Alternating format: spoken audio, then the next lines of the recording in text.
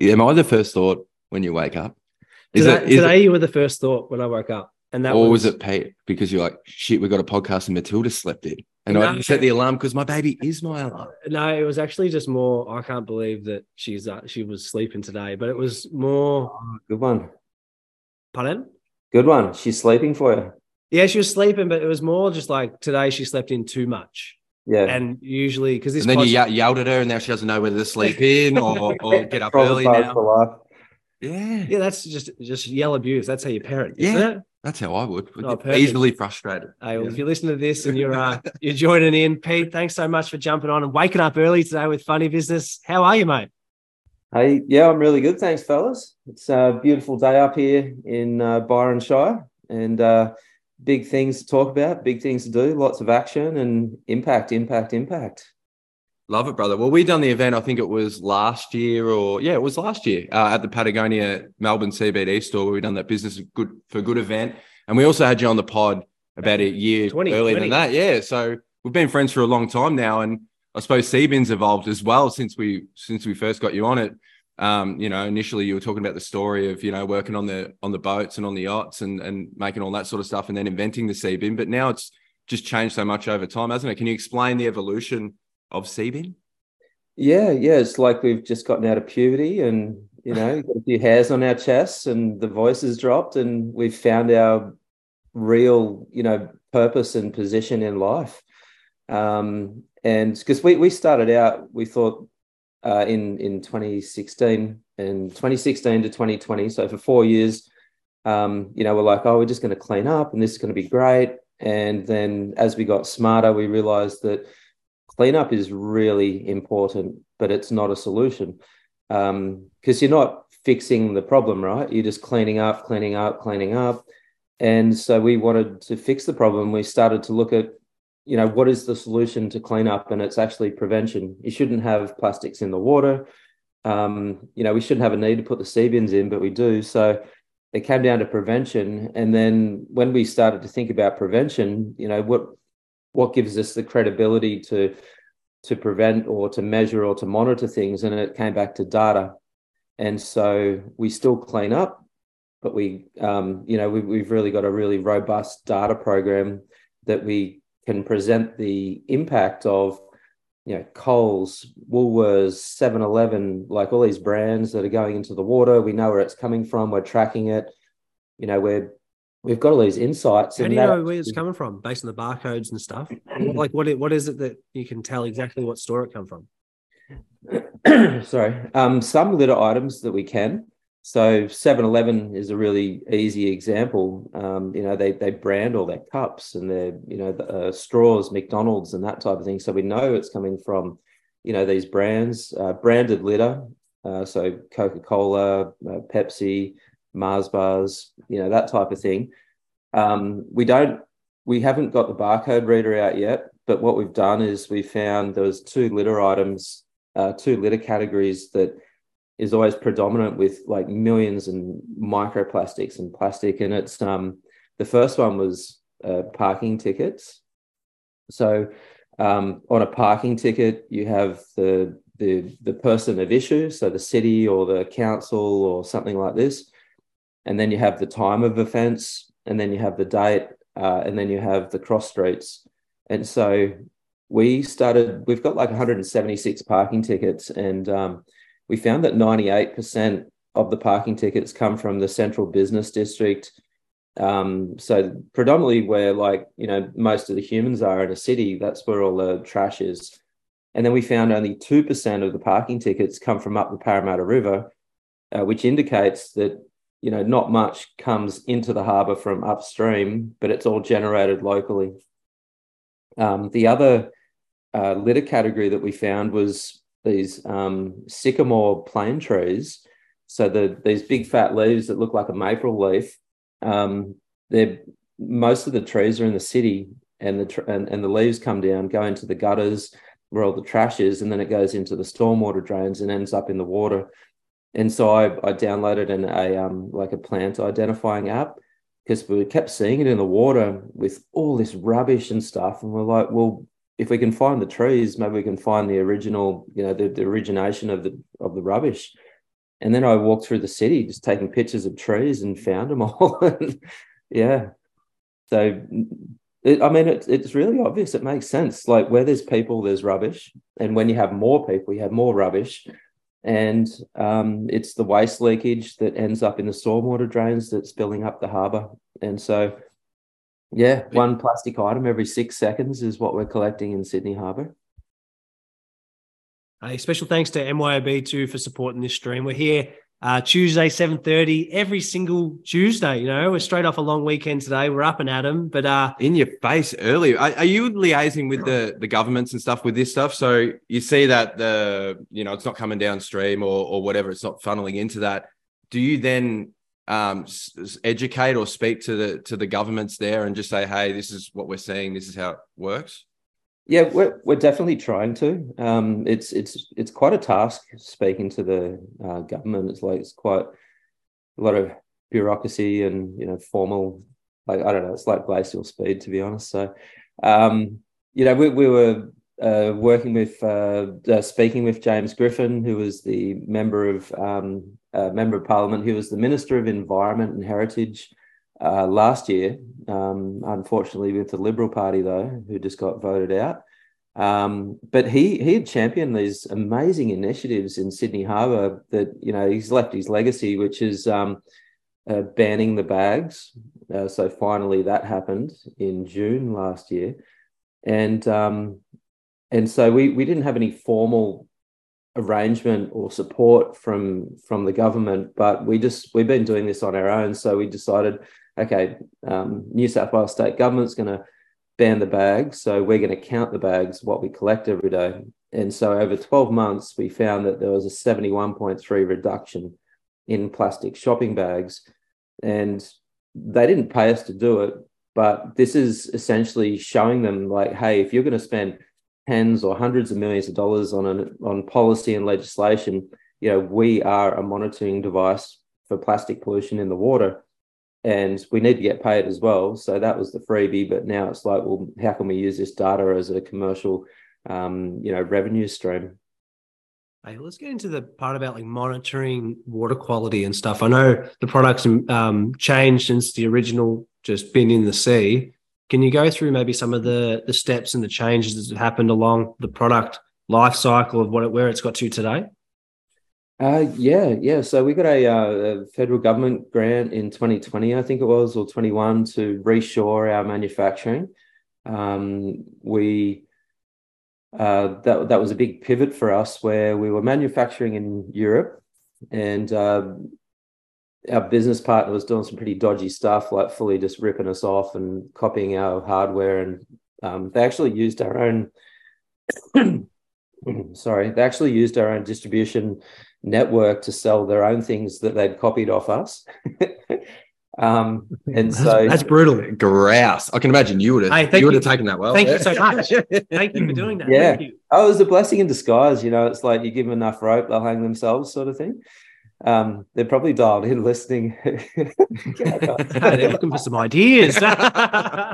And but this gave us an opportunity to take like 2 years of product and design development and build a new C-bin, which was, kind of semi-automated. It had cutoff switches. We put digital water sensors into it. We found these new pumps. All of the pain and suffering that we had with the first model, we put into the second model, which was just epic and amazing. And so we made it a bit bigger. We're getting 481 million litres of water filtered every year from a single unit. And yeah, it's absolutely amazing. They're still solar compatible, the pumps. But the best thing was we put a modem in, like we built the hardware, the C-bin that sucks in the water. And then on the dock, we built this, we called it the magic box because magical things happen and that sort of thing. But it's got a modem in there, just a little 4G data card on a modem. And so that's cloud connected. And the idea is that the digital water sensors are sending a readout through the modem into the cloud onto a dashboard. And yeah, so it's still a bit clunky. We need to dial it in a bit more, but we're getting essentially live stream data from the water quality, pH levels, temperature, acidity, and something else that I could never remember when I'm put on the spot. Your magic box looks a bit different, doesn't it? That's called a glory box, isn't it?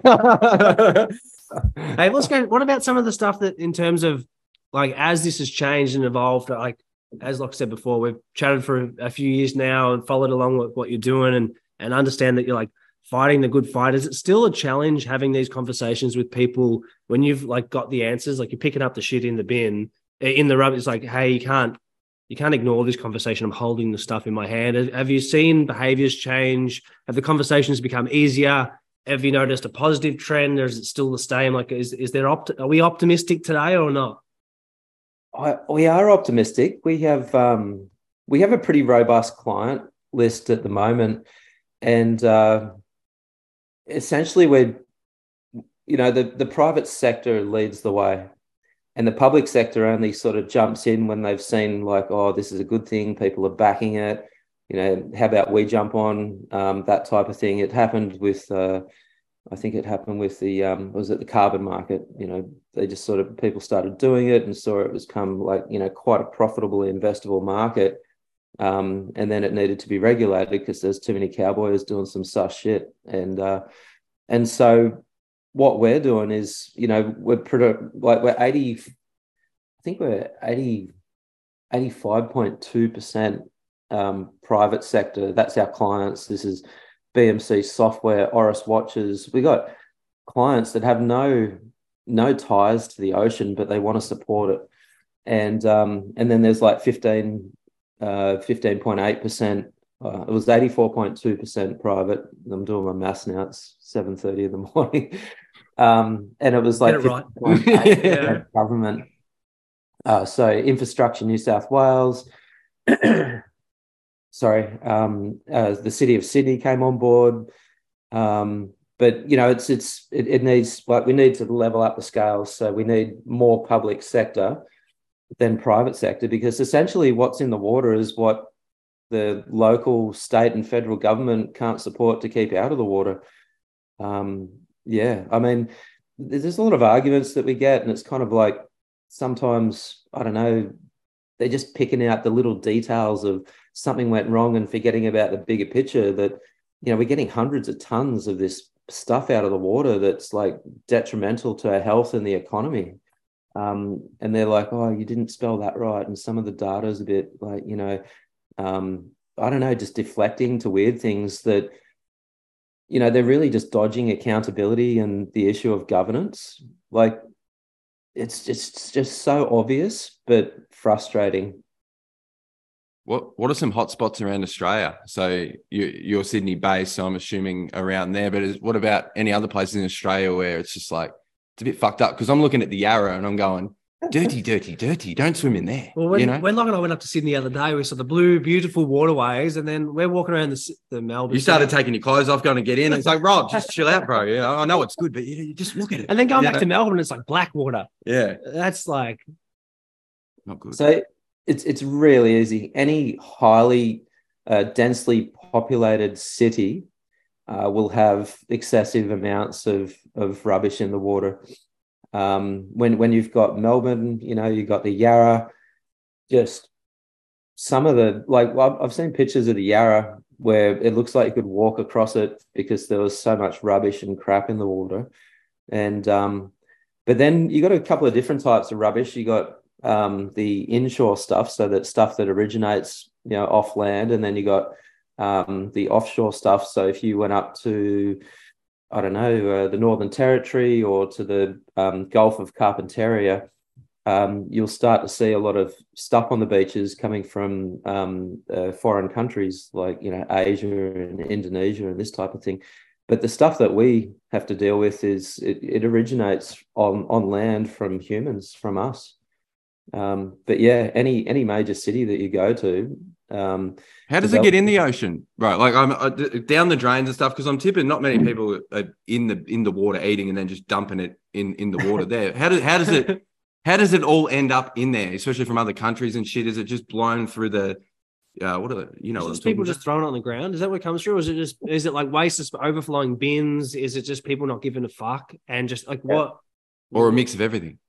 So the stuff that originates from other countries, mainly developing countries, there is just a lack of waste services. Like they don't prioritize plastic pollution as much as other things. They got bigger problems to worry about in a developing country, unfortunately, because that these rivers are polluting the world. But and so there's a whole bunch of things for a developing country, but for a developed country like Australia, and especially using Sydney, the water in Sydney looks pretty clean, but once you start looking into the corners and you start taking water samples, there is millions of microplastics in the water. And so the way it gets into the water is predominantly mismanaged waste leakage. I think James Griffin said something like 80% or 98% of the litter comes from the streets. So this is where people are, people are commuting to work, walking around, having lunch in the city. I've done this before, like a rubbish bin is full, so you just put it on top or you try and jam it in. Things fall off. You got bin chickens that are pulling litter out of bins, crows, birds. You've got people having picnics and they might leave their stuff on the ground. There's just so many things like the garbage trucks are going around picking up wheelie bins and they're slamming them into the thing and then they pull them back, and sometimes you've got waste leakage, so that comes off. Some of the bins, the lids come off in a high wind or they get knocked over and then the wind pushes it around.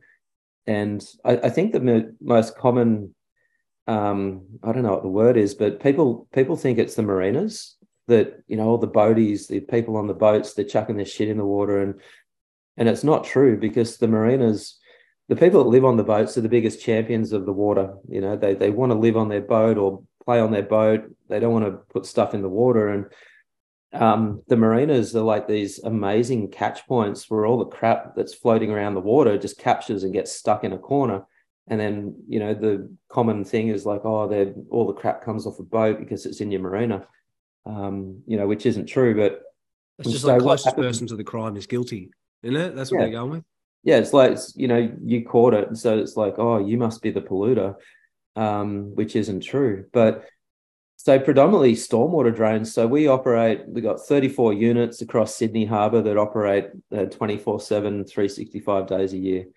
And the data that we're finding is where we have a sea bin next to a stormwater drain, the volumes are just through the roof. And so stormwater drains are essentially superhighways of rubbish that goes into the harbour. And so what we'll see is, in a worst case scenario, the assumption is that, so you'll have a long dry spell, so no rain, and you got still heaps of people. Weekends are the worst. More people are out and about. Festivals, people are using more stuff, and then street sweepers come along, but stuff gets pushed into the drains. And so after, say, 3 weeks of no rain, you've got the drains that got this little backlog sort of happening. And then you'll have like the first flush, which will be a rain. It washes the streets, washes out the drains, and you get this big amount of litter comes out. It hangs around for 3 or 4 days, and then it's off out to sea. And so, stormwater drains.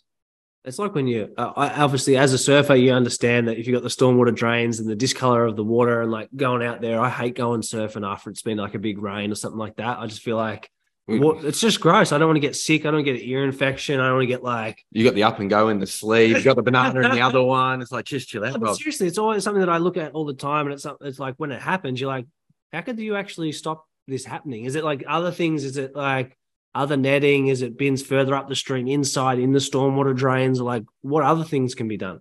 Yeah, well, we got the Sydney Water, sort of officers and staff and employees and executives down, and we're like, look, we want to boom off this stormwater drain. We're not going to put a net on it, because they tried that years ago, and I think it fills up, but then it floods all the streets because the backflow. And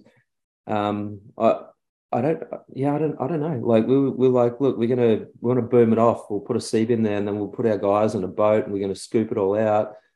And they're like, they didn't want to know about it. So I don't know what the go is, man. Like, just no one wants to be accountable because, like, I don't know, if you're accountable, then you have to pay a fine or something, or like Well, you got to do something. It's such a bad attitude.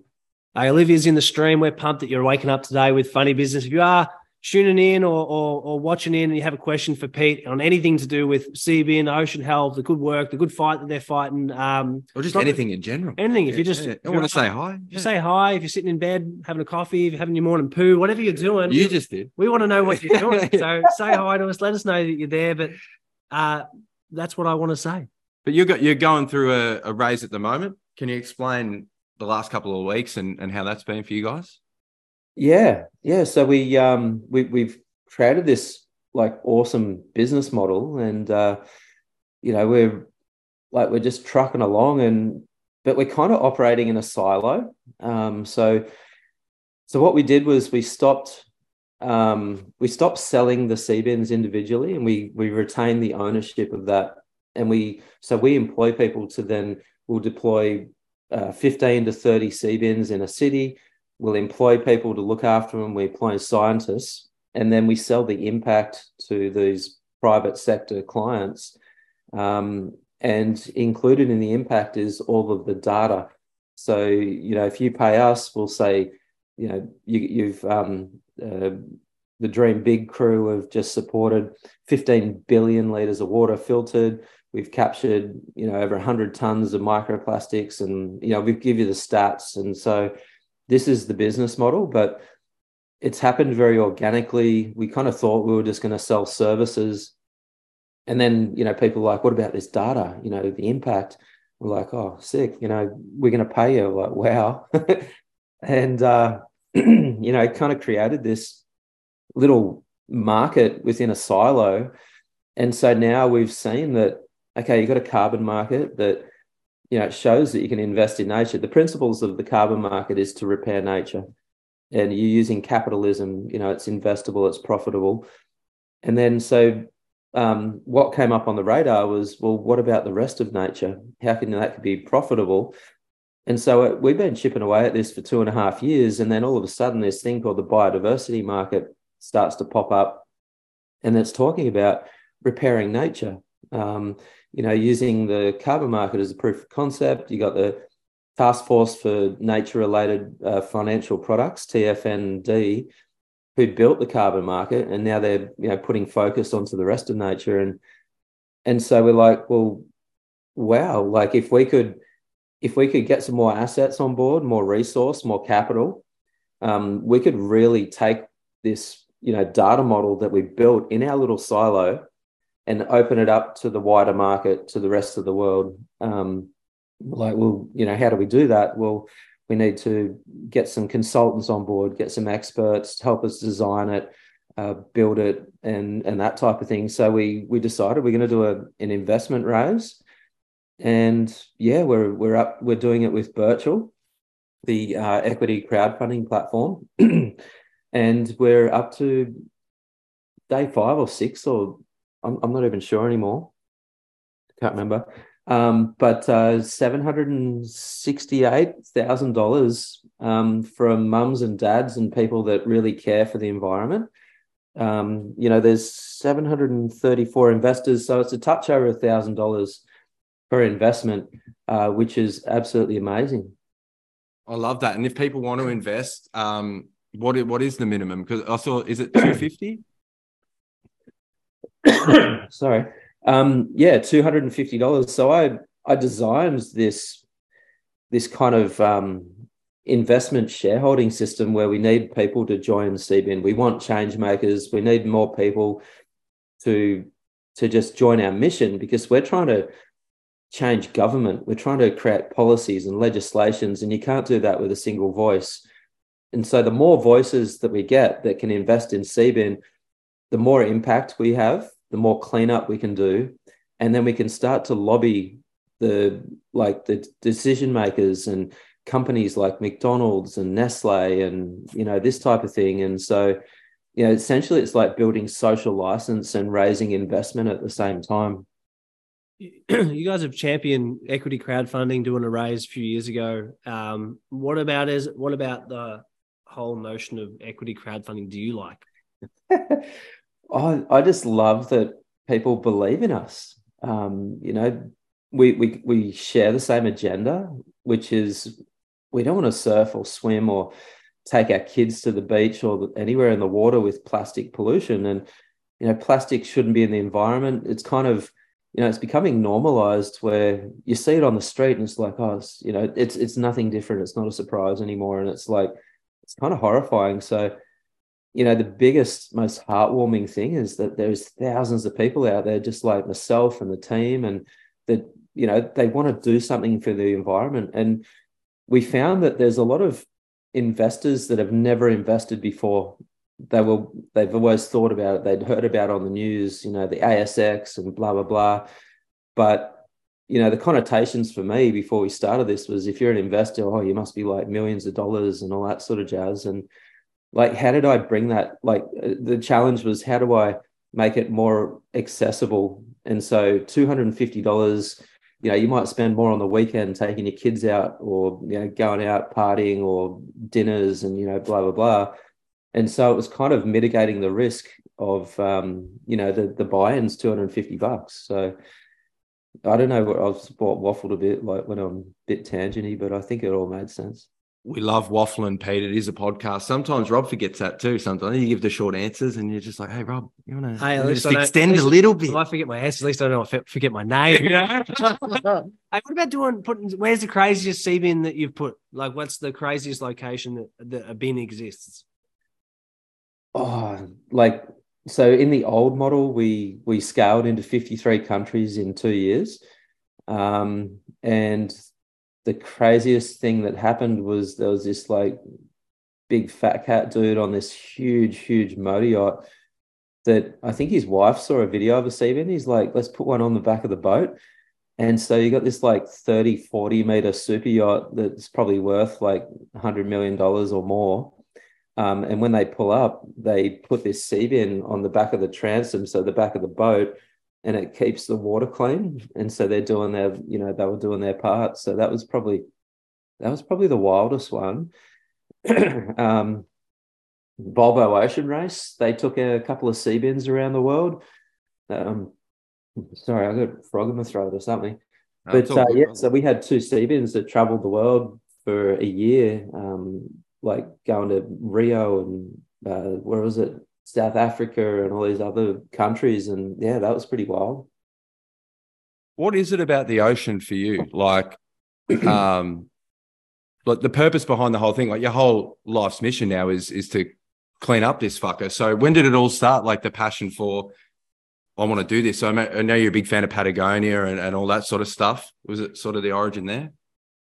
No, it stemmed from not giving a shit. Like not giving a shit, but it stemmed from not having any purpose. I was a product designer. I was designing these products, and there was no real purpose to these products other than to boil your eggs and toast your toast, which is kind of purpose. But for me, it wasn't enough. And then, so 12 years of boat building was just working for billionaires that had these like pissing contests with $7 to $12 million yachts, and they'd race them 6 times a year, and it was like us maybe going for a surf or going to play golf or racing our bikes or something, and it was just billionaires just sort of, I don't know, trying to outdo each other with their racing teams. And I worked for racing syndicates that had I think it was like 220 million euros just to race boats, and it was like, this is really cool, but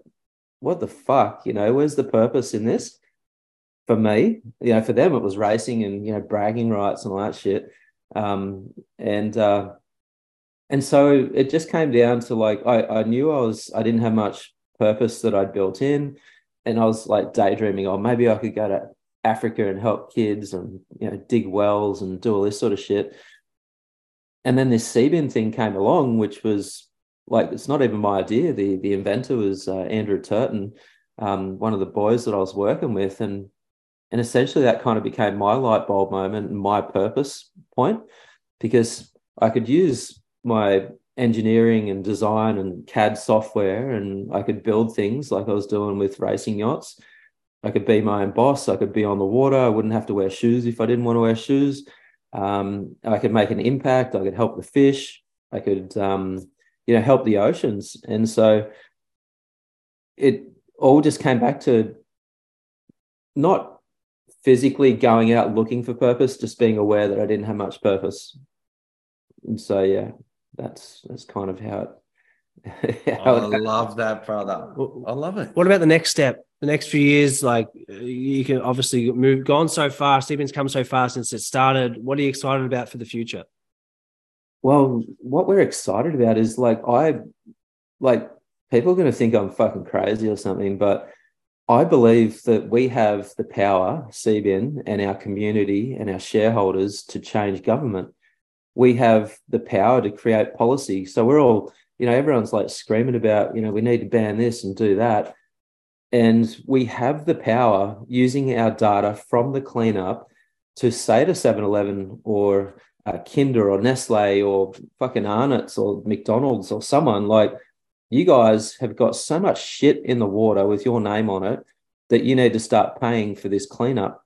Like, so McDonald's turn around and say, fuck yeah, it's got our name on it, but it's our clients. It's the people that are eating the Maccas that are chucking the shit.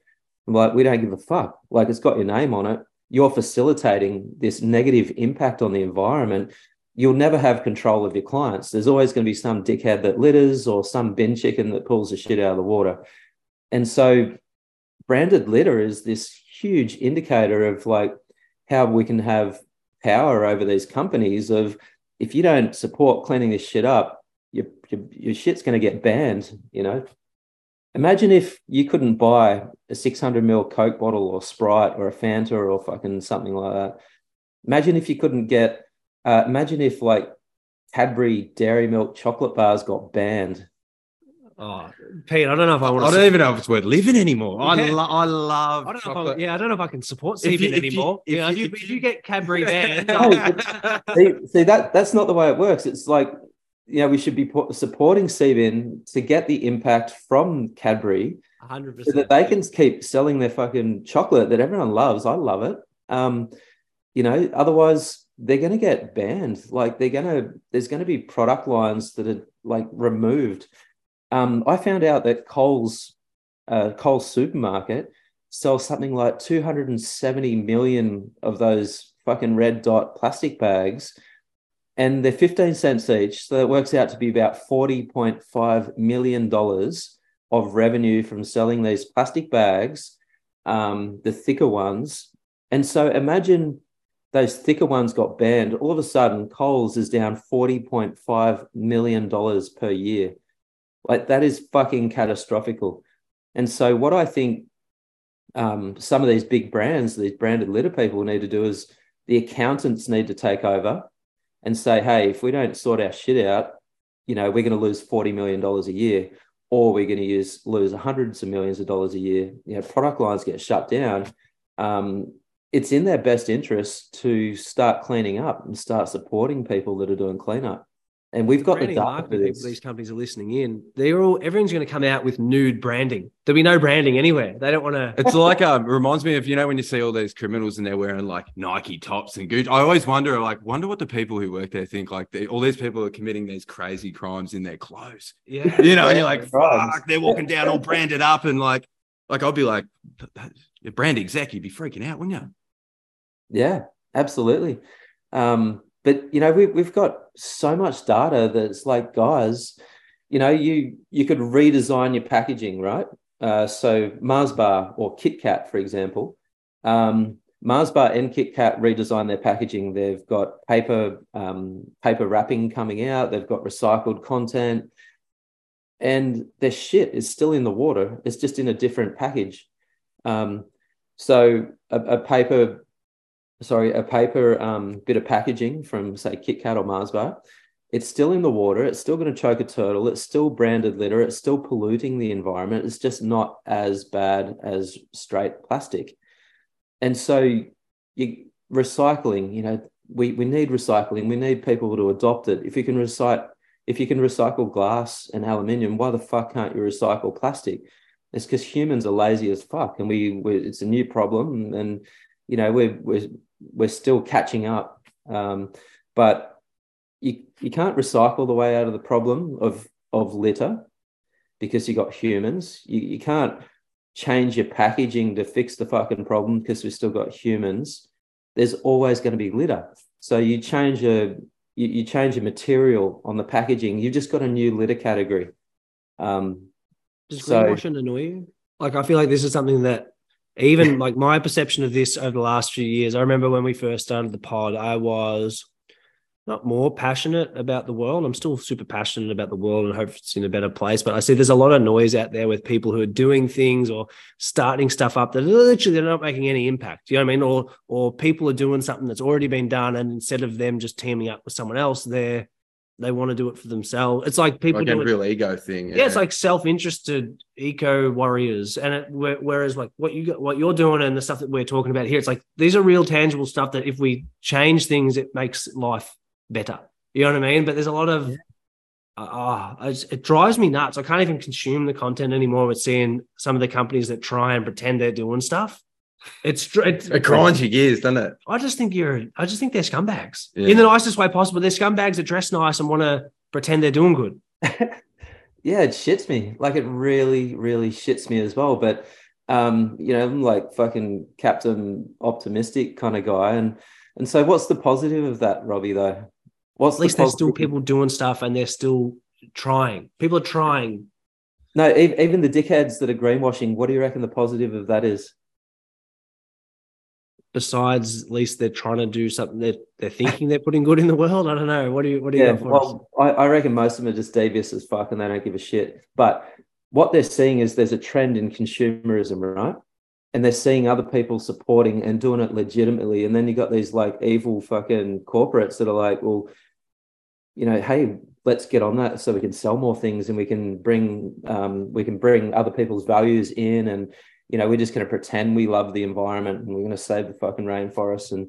And so what it is like, you got these corporates cottoning on that consumerism is changing, and supporting the oceans and the environment is now it's now a thing. And if you want to sell more shit, you jump on board, and unfortunately their values are not in it, and they're executing it like dog shit. And it's greenwashing. But the positive is that it's becoming a thing to support the environment. But you just got these assholes that are trying to cheat the system. So I'm getting fired up, and I've only got. It's good. I am liking this. It's about the passion. You know what I mean? It's about the passion. You're allowed to be real here on the pod, and hey, we're going to be wrapping up soon too. So I know there's a few people on the live stream now. So if you have any final questions for Pete, get in now or forever hold your peace. So special thanks to MYB supporting this stream. As we said, 100% live. We're here 7:30 a.m. every Tuesday. Been doing this end of financial year, so you can sort yourself out with MYB. They got you sorted. I like that. Hey, well, if people are looking to get involved in the CBIN raise and want to learn more about what you're doing, how can they find the info out there to read up? I'm sure you've got a lot of stuff they can listen into and hear the great man speak. Well, just hit our socials. Go to CBIN Project on Instagram, CBIN on Facebook, cbin.io on the internet, and LinkedIn, obviously, CBIN, just Google the shit out of it. And everywhere we've got links. We've got this investment running. Anyone over the age of 18 can invest in CBIN for as little as $250, unless you live in Russia or China or North Korea, I think it is. And just jump on board. We need more people. We need, we need to lobby brands and government, and we just need more people. And we found that it works. So have we got enough time to run some statistics? Status up. That's your favorite thing, isn't it? Let's nerd out on some stats. Righto. So I'm just going to read off here a little bit. Where are we? So plastic bags. So hang on. So soft plastics, we catch 1,101 every single day in Sydney Harbour. This is soft plastics. It could be like the clear plastic packaging of ciggy butts, ciggy packets, chip packets, and this type of thing. So 5% of what we're collecting is branded litter, and the number one chip packet brand that everyone loves that we predominantly find is Smith's. So Smith's Crisps. We started to look at the not so fun facts of what we called it, and the top 3 chip packet flavors that we're finding in the sea bins is cheese is number one, cheese flavored chips. So Rats. Twisties or fucking Doritos or, this type of thing, cheese and onion. The second one is really vanilla. It's original.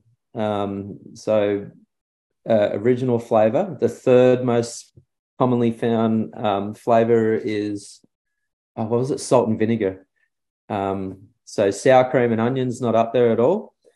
So the top brands that we're finding is Cadbury is number one, followed by Mars. So Mars is obviously Mars bars, Snickers, Extra, Maltesers, M&Ms, Twix, this type of thing. The third one is a company called Perfetti Van Melli. Do you guys know about them? No, who are they? They make Chupa Chups. There you go. Yeah, it's crazy. The top flavors of Chupa Chups. Can you take a guess? Yeah, I reckon cola. It's got to be one. And what's the strawberries and cream? Surely. I reckon you've cheated. You've seen this. Is it really? Yeah, it's an equal of cola and strawberries and cream, 40%. Pete, he's a sugar fiend. I go to the reject shop a lot, Pete, and I'm looking at the flavors all the time. It's etched in my brain. The top flavors of Mentos. You want to take a stab at that one? The blue and the tropical, for sure. The fruit ones, yeah. Yeah. Mint and fruit. Yeah, that comes in equal. But the thing that didn't freak me out. So Nestle come in at number 4, but the 5th one is Coca-Cola. So they're not doing too bad, Coca-Cola. Cadbury, on the other hand, they're up the top. But top chocolate bars, can anyone guess? Number 1? Well, it has to be a Mars, but no, it's not Mars. I reckon it's a Boost bar. Oh, what are you saying, Robbie? I like Boost, so I don't think nothing else. I don't have what you can't think of a chocolate bar. That's all you eat. Think of anything. I don't have anything. I got nothing. Snickers, Mars bar. Nah, it's Cadbury. Yeah. I got nothing. I can't think of any other Cadbury chocolates. I know. Fred or from? This one's a little bit different. So Cadbury win overall, right? But the actual chocolate bar, who wins this is Kit Kats. So Kit Kats come in at 17%. Mars bar comes in next, and then Cadbury Dairy Milk comes in at number 3. Well, I feel like if we rewind back a bit, like we have to fix this problem because I can't have these items being banned. You know what I mean? Like that's half my diet. That's half my diet. I reckon just the Whole Foods thing where they just put it in the tub, and you just put it, you just grab it. Like there's no packaging. It's just old school. You like that look and feel too, don't you? I don't mind that. You feel wholesome. Well, Pete, thanks so much for jumping on and waking up early and running us through some of these stats. And if you listening to this pod later on and you still want to get involved, I think Locke will have all the details for everything in the show notes of this episode. So jump in, have a look. And again, special thanks to MYB for supporting the stream. And thanks again to Pete for jumping up and all the good things going on with CBin.